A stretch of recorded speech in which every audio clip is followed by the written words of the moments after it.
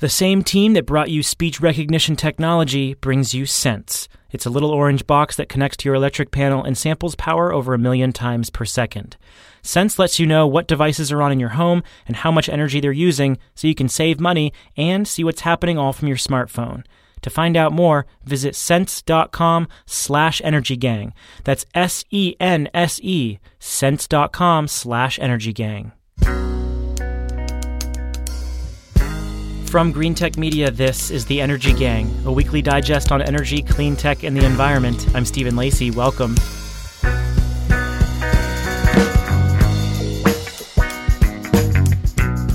Distributed carbon capture and storage, floating offshore wind, gas to hydrogen. This is where Statoil, the world's largest operator of offshore oil and gas rigs, sees the future of energy.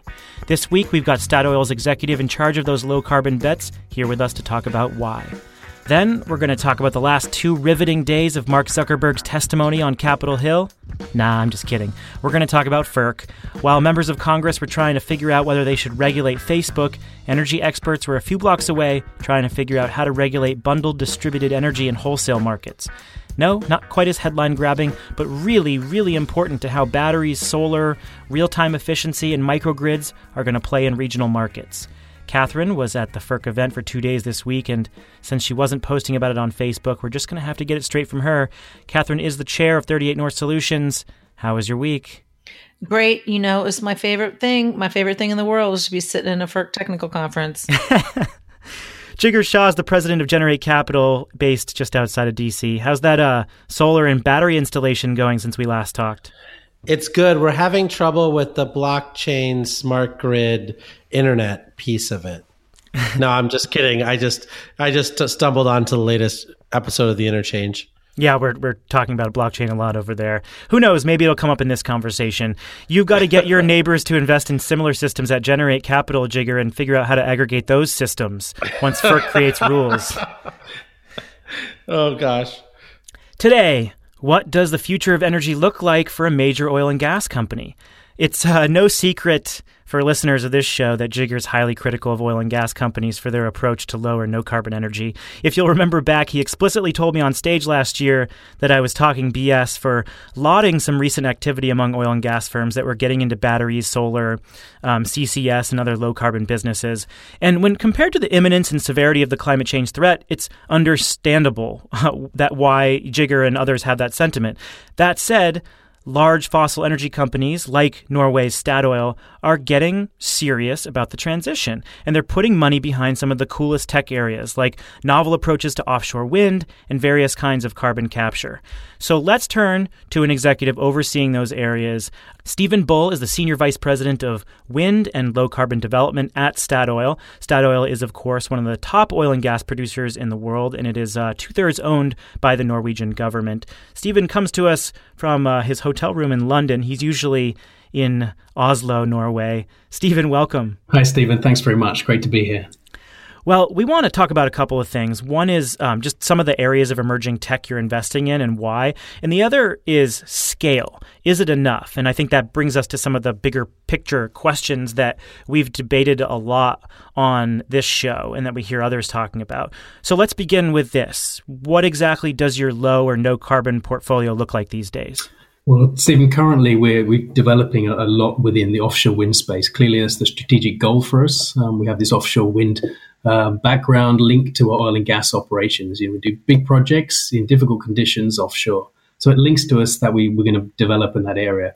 We've been developing this over since 2009, and really sort of up until this time at the moment, we've got about 1 gigawatt in development or production. And we've been working over the last 3 years pretty diligently to get around 6 gigawatts ready in the pipeline for new projects. That's just the wind. And then we have some low carbon opportunities for hydrogen as well, which we're working through too. So wind is a pretty interesting part of your portfolio because you've developed first a floating offshore prototype and now a scaled-up version off the coast of Scotland, a floating offshore wind farm. You're thinking about integrating batteries with that wind farm. Why floating offshore wind? Well, this is a kind of bit of a labor of love, this particular project. I mean, the backstory is actually in 2001, some of our engineers were, they're actually sailing in the Oslo fjord, and they noticed a marker buoy floating with a flag on it for indicating which direction to go. And they were working on some onshore wind at the time. I thought, what if we could get one of those and stick a turbine on it? We could do offshore wind in Norway. And the reason the floating wind is because the water depths in Norway are incredibly deep. They go straight off the shelf and they go straight down 100 meters, 200, 300 in a really short space of time. So what we developed here is something called High Wind Demo, and it's a 2.3 megawatt turbine off the west coast of Norway. It's in 200 meter water depths, and it's the most mature floating wind concept you can see now. We've taken that over to now into Scotland, 30 megawatt park that we've developed, and we see this as a great opportunity for the future as well, to really come beyond these shallow water offshore wind developments that you see at the moment. For I think it was a month or two, please remind me the time frame, the High Wind floating offshore project saw a capacity factor of 65%, and that beats out a lot of thermal generation here in the United States, depending on the season, which is pretty remarkable. Can you talk about the experience thus far with that project? Sure, I can actually give you the latest statistics. We're up to 67% now on the capacity factor for floating wind, on High Wind Scotland project. And again, it's really exciting for us because we're testing this technology now. Key one about it, how do we get the capacity factor up the whole time? The key one is actually the pitching mechanism. We're adjusting individually the blades so that we don't sort of actually see any gyrating forces in the whole of the substructure itself and the turbine. So making this upright, making it always available for wind is something that we've been testing out for quite a long time with the demo. So this is really proving up the concept. So we're really excited. Okay, so let's move to carbon capture and storage, carbon capture and sequestration. This is an area that is very attractive to Statoil. You've been operating CCS projects for quite some time. What is the extent of what you're doing in the CCS area? Sure, I suppose this is Catherine's territory on the policy side here, but Norway's had an offshore CO2 tax for quite a long time, actually, for over 22 years. Roughly, that cost about $55 per ton offshore now for CO2. So really, in any of these big projects where we have a lot of CO2 content to them, we really need to sequester that as much as possible to be in the money. We've got two projects that we do this with. One is Sleipner, which is a gas condensate field, and one is Snøhvit, which is an LNG plant. And just those alone, they capture 1.3 million tons per year. So it's pretty considerable. We've stored over 23 million tons already. So this is a story for ourselves, competence that we think we really have, and we think it's something that is scalable. The tricky thing with CCS is, there's only 22 projects in the world with CCS, most of them related to enhanced oil recovery. What we need to do, to just like the renewable side of things, we've got to get to the whole deployment level of things, and that really comes down to the capture part. We can scale up the storage, that's no problem. We can get the volume and you get economies of scale there. But to try and get sort of smaller scale decentralized CO2 capture, that's the key one for it. And we've got a little project in Norway we're working on at the moment on that. And isn't it important to also have the utilization type so you can tap into other value streams? Yeah, I think that really is important too. I think, we've seen this in kind of the aggregates and building industry, creating kind of bricks and cement and potentially petrochemicals and other products, or fish food, believe it or not, as well, using CO2. And they don't have the scale, obviously, as the large. Scaling at 1.3 million tons for use is pretty, it's going to be tough to do. But the key one is that if you're driving up the CO2 price, then it adds to this. Plus, you could get, CO2 use really linked to the industry as well. And this is one of the reasons that we're looking at this in Norway, is that there's a project that we're working on at the moment, which is pretty cool. It's with the Norwegian government, Shell, Total, and Gassnova as well from Norway. And it's looking at CO2 capture from cement, fertilizer, and household waste. And the idea is this is a smaller scale, decentralized capture. We put them onto ships. We ship it over to the west coast of Norway, and we put it 2 kilometers down into a reservoir. But what's exciting about this one is it could offer opportunities for industrial CO2-free cement.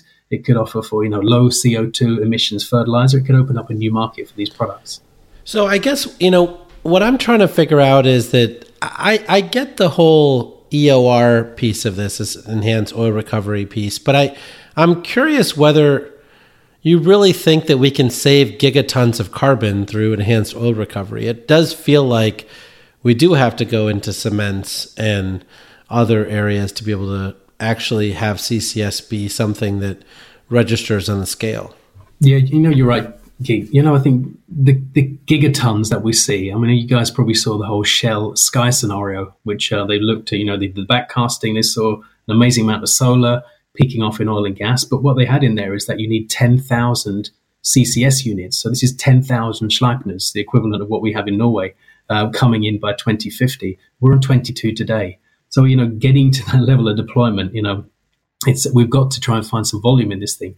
We don't do EOR with these two. We actually store the CO2 on operations we have from Norway. There is a potential in the future for this. But I think the key one is to try and find the right incentive structures, work with governments to actually start making this on the industrial level first. So that's where we really want to look at the industrial sector first as much as we can. Cement being a huge, emitter of CO2 as well. And Stephen, one of the things that I have been always focused on with renewables first, and now if you look at CCUS, is this issue of trying to get a handle on what's the potential. So it looked like the Oil and Gas Climate Initiative, one of the first projects is resource assessment. And it strikes me that before you can begin to understand what the impact might be, you need to figure out how to assess the resource.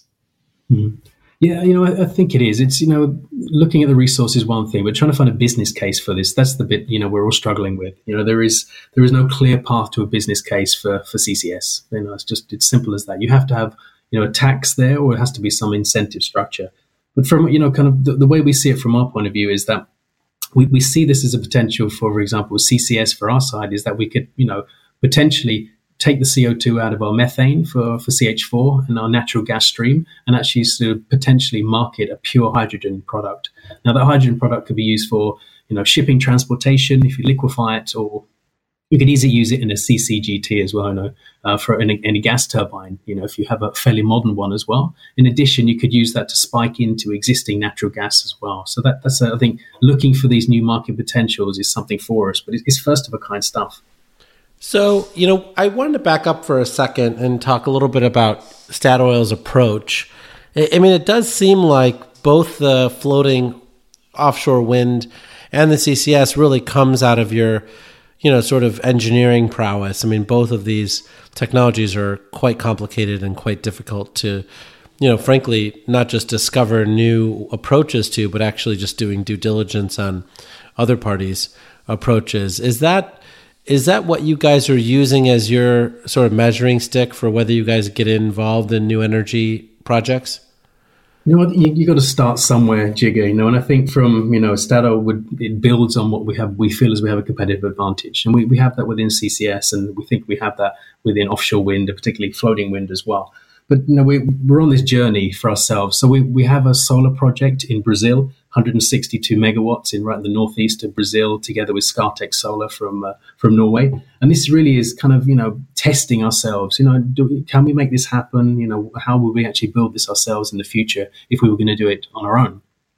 We're looking at other areas as well. I mentioned some of the hydrogen initiatives that are going on, but we need to start, putting different things in our toolbox. One of those actually is energy storage, where we have the Batwind project in Scotland, linked to Hywind Scotland, our floating wind park. And then again, we don't have a lot of that competence in-house to develop these kind of solutions. So, we'll work with vendors and the supply chain to do it, but also, bringing in new people and new competencies, which we never had before. Yeah, no, I completely agree with you. I just, for me, it's all about trying to figure out how to get to gigatons of carbon reduction, right? I feel like when you think about the Shell Sky scenario or other things, I think that, what it tells you is that business as usual just isn't going to get us there fast enough. So, what I'm looking for the oil companies to do is not just play around with, innovations, but actually commit to gigaton scale reductions and make a tidy profit doing it, right? And actually putting their considerable assets to the table. Like, for instance, it's always been shocking to me how the oil companies have never really been, real leaders in geothermal, even though they have extraordinary capabilities on subsurface and drilling and fracking and other technologies that are required to make that business successful. Yeah. Again, it's the strategic choices for us. We're trying to find areas where we can have scalability. So, to do smaller, decentralized. We're not going to do like rooftop solar in Texas. That market's that's for other people. But to do the sort of large scale ones, and let me give a couple of examples here. We've got this Dogger Bank project in the UK, working on it at the moment. This, hopefully we can be ready for the next round in the UK, the auction round. This is, 3.6 gigawatts. So it's the largest consented wind farm in the world. The total potential in that whole area is about, 10 gigawatts in total. So it's, and that in a potential has to be a hub.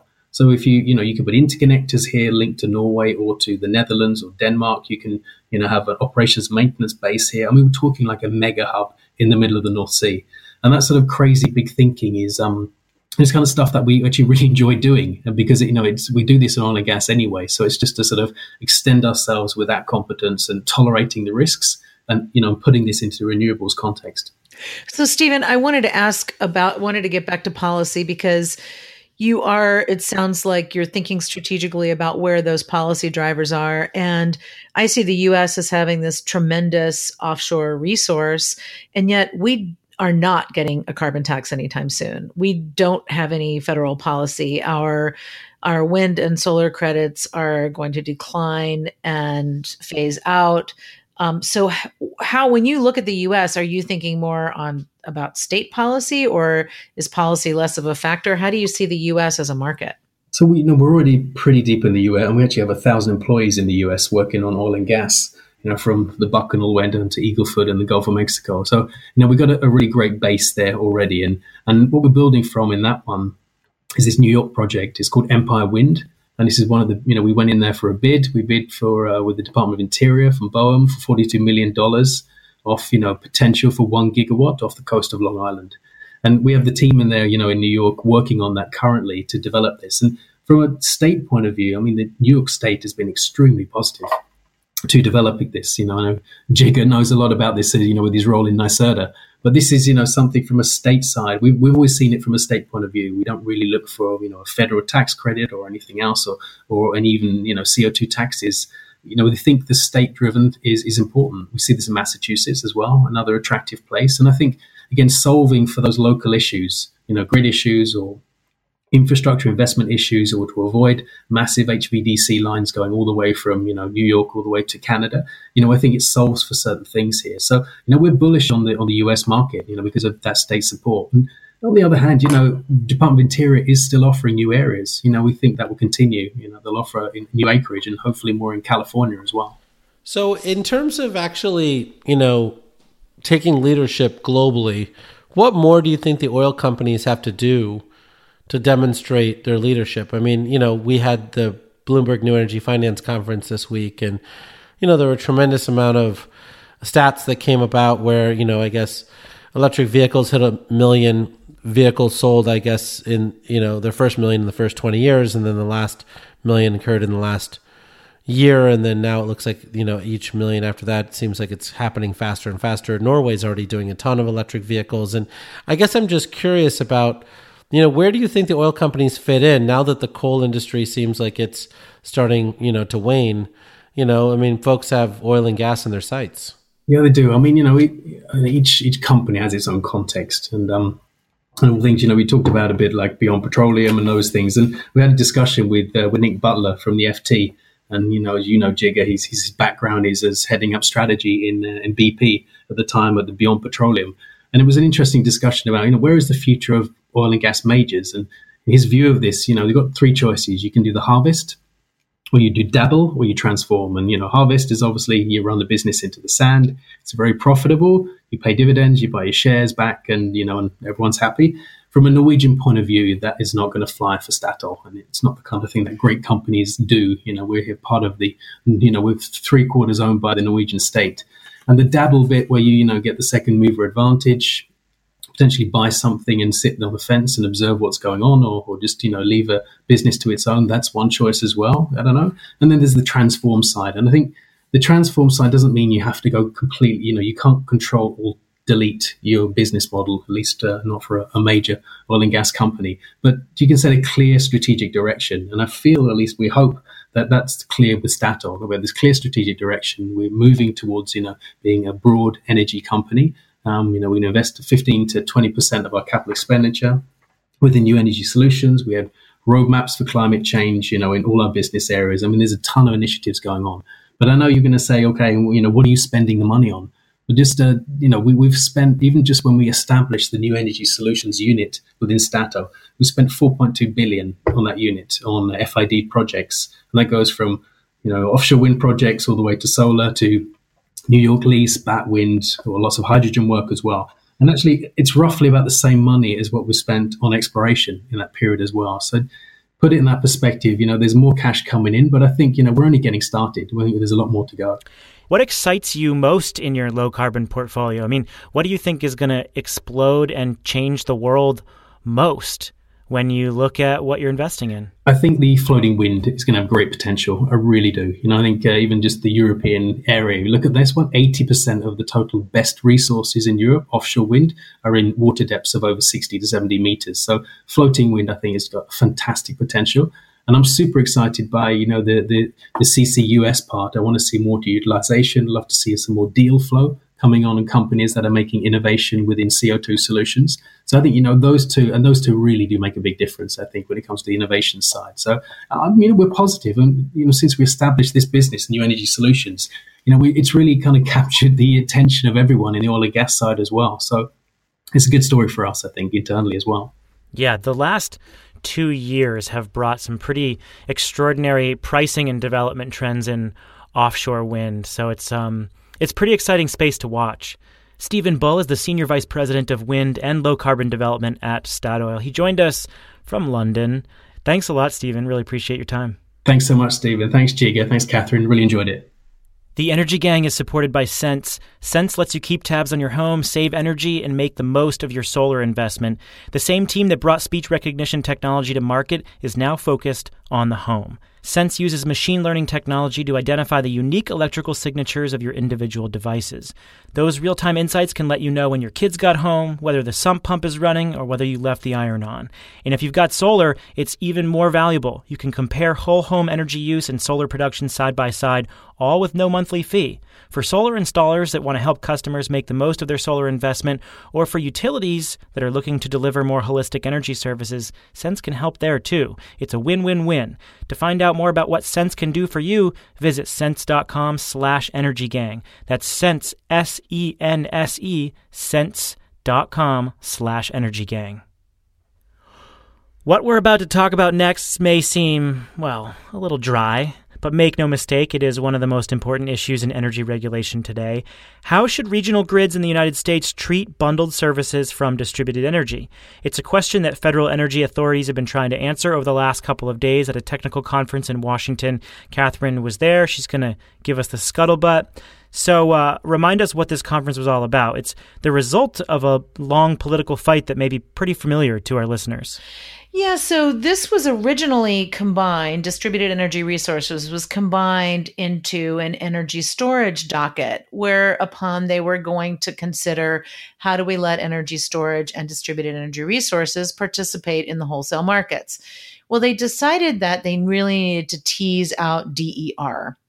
And so they went ahead and did a ruling for energy storage, Order 841, and they split apart this distributed energy resources because this dealt with many more behind the meter resources and resources that have typically just been the purview of utilities, and try to figure out, all right, how do we now tease out, how do we compensate distributed resources and allow them to participate in the wholesale markets. So that was what they were trying to do, is let's bring everybody together. They had 7 panels with 8 speakers per panel just to ask questions and to have a conversation. And it was a really fruitful, beneficial conversation because it wasn't just having people submit separate comments. It was really having a conversation, being able to ask a lot of questions and then rebuttals. And so I thought it was an extremely beneficial and fruitful conversation.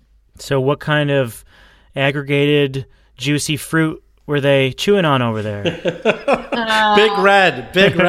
So the issue is that distributed energy resources have been being developed. They're developed at different rates, obviously different speeds in different states, depending on state policy.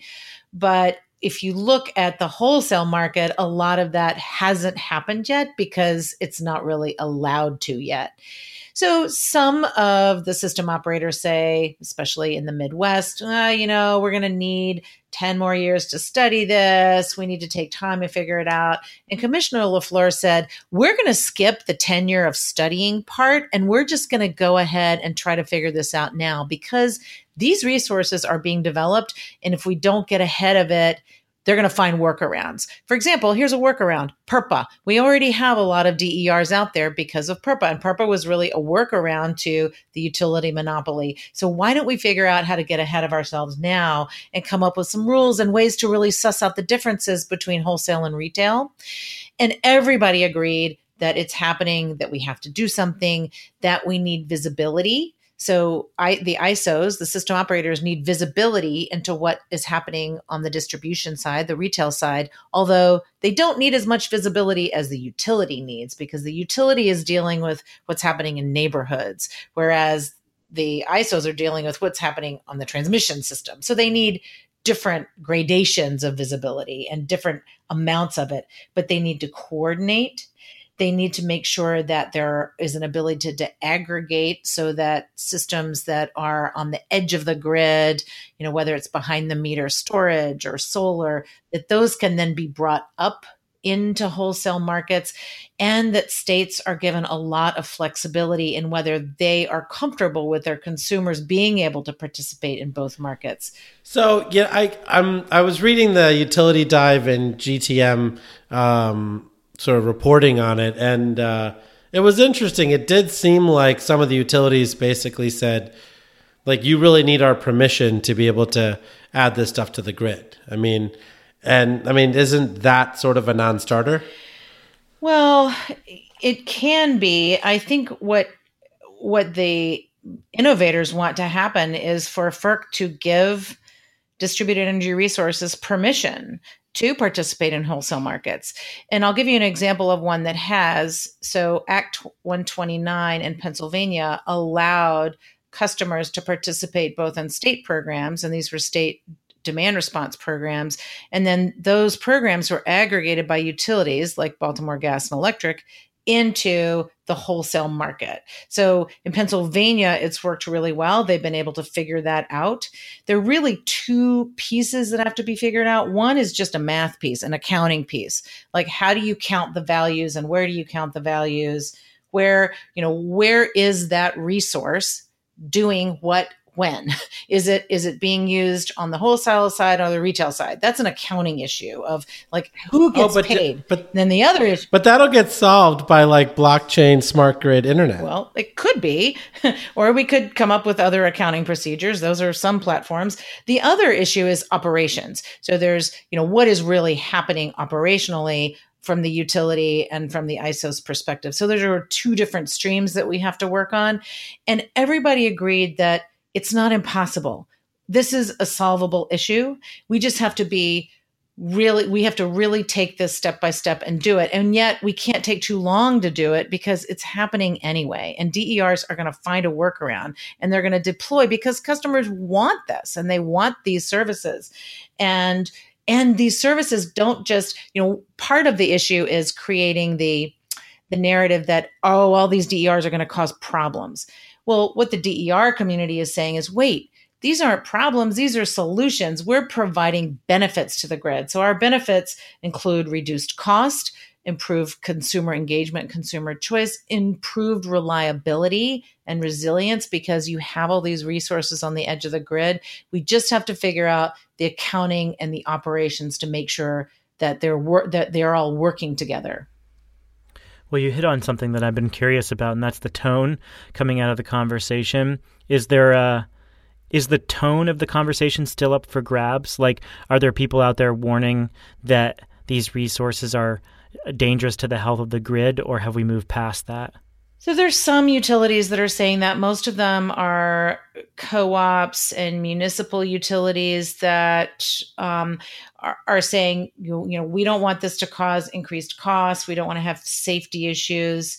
But I think for the most part, people are open to this. They're seeing the benefits. For example, Portland General Electric said, look, we saved $1.2 billion by avoiding building a transmission line by using DER non-wires alternatives. And that was something that came up several times, are these alternatives to having to do T&D infrastructure. Let's not have to build another substation. Let's not have to build another transmission line by using distributed energy resources. And utilities are more and more understanding the benefit, the cost benefit to the system. Right, but did they not understand the cost benefit before? Like, was it like, oh my God, we had a eureka moment? It seems to me like they just have two sides of the house, right? On the one side, they're like, here's a big press release we can provide with the $1.2 billion in savings. But on the other side of the house, they're saying, actually, we kind of still want to ram all these distributed like substation upgrades and distribution circuit upgrades, et cetera, because that's how we make our money. Yeah, that was not the dynamic here. This was really information gathering from the commission to say, what's your experience with these resources? And so they were not talking about all those other things they're trying to do, which happen at the state PUCs, as we very well know. But this was really kind of digging into what are the questions? Can you do dual participation? Can you participate in the retail and wholesale markets at the same time? And what does that mean? And is it confusing? And are you getting double paid? Which, no, that is completely solvable. You can be doing things differently at different times and providing different services. And in fact, that's much better for both sides of the grid. It's better for the consumer, and it lowers costs and increases reliability. I jokingly at the beginning of this conversation brought up the Mark Zuckerberg hearings, but I actually think they're relevant because it was quite compelling to listen to questions from both senators and House members over the last couple of days to hear how they're trying to figure out how to regulate Facebook, if they should regulate Facebook, what Facebook is, right? And like, is it a media company? Is it a journalism outfit? Is it a financial services company? Is it just a social networking platform? Is it a tech company? There are all these things it could be simultaneously or individually. And the same is true for like what these DER aggregators will be. Given we're dealing with a much more sophisticated crowd, these are the grid operators, these are the providers, these are the regulators. So I know we're operating in a different context, but the same question is true. Like, what are these companies? And therefore, how do you guide the rules accordingly? Do you get the sense that we're still at a kind of a fundamental level of like really answering those basic questions? Well, it's interesting because different grid operators have seen different levels of penetration. So Cal ISO has seen a lot more penetration of distributed energy resources, obviously in California. In New York, they're sort of starting to see more, but there still hasn't been more very much. MISO has seen nothing. And part of that is because they already have opt-out for states on demand response. So they're not used to aggregation anyway. It's forbidden in most of those states. And so the issue is, how do we then bring them along and prepare the conditions such that when they do start seeing more of these resources coming in, that we will already know how to operate them and how to account for them. And the MISO state folks are really starting to move forward. So one of the witnesses was Chairman Ted Thomas from Arkansas. And he said, look, my state's moving forward on DERs. We have a docket open, but maybe you should give states the right to opt out, the ability, FERC, give people the benefit, make sure that DERs, as Commissioner Glick says, he believes the Federal Power Act requires FERC to allow for distributed energy resources to have the wholesale market available to them and be able to compete in that market. And Chairman Thomas said, at least let states that aren't there yet opt out and allow them to decide which customers are able to be in the retail, in the wholesale markets, and then, or both. So I think that we're going to come forward with something. FERC is going to do something. They're going to allow for comments, and in any kind of proceeding, any order rulemaking that they have, they're going to try to parse that. So they're going to try to make sure, my sense, that they let DERs have access to the wholesale market, but then also give states the ability to do what they need to come along. Well, bless your heart for spending the last couple of days there and sharing us your insights. It did sound pretty interesting. I know the topic can a technical conference can seem exhausting, but I heard from numerous people, including you, that it was a really fascinating discussion. So that's a good sign. Well, let's grab our free electron and share it with our audience. Jigger, what is yours this week? Well, so, going off of this FERC conversation, as you know, my optimism is very muted when it comes to the ability for these things to happen at that level. But I was really pleased to see that a couple of DC council members have just dropped legislation that creates a DER authority, an independent entity that will add transparency to the planning process of electric utility company. To show you how important this is, PEPCO went apoplectic, which is awesome.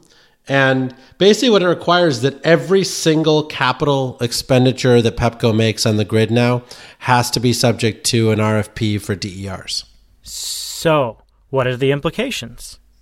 Well, it just means that now you have like a forced discovery period every time. So every time PEPCO says, I want to spend $100 million or $1 million on something, somebody that can do it through Internet of Things technologies or Nest thermostats or,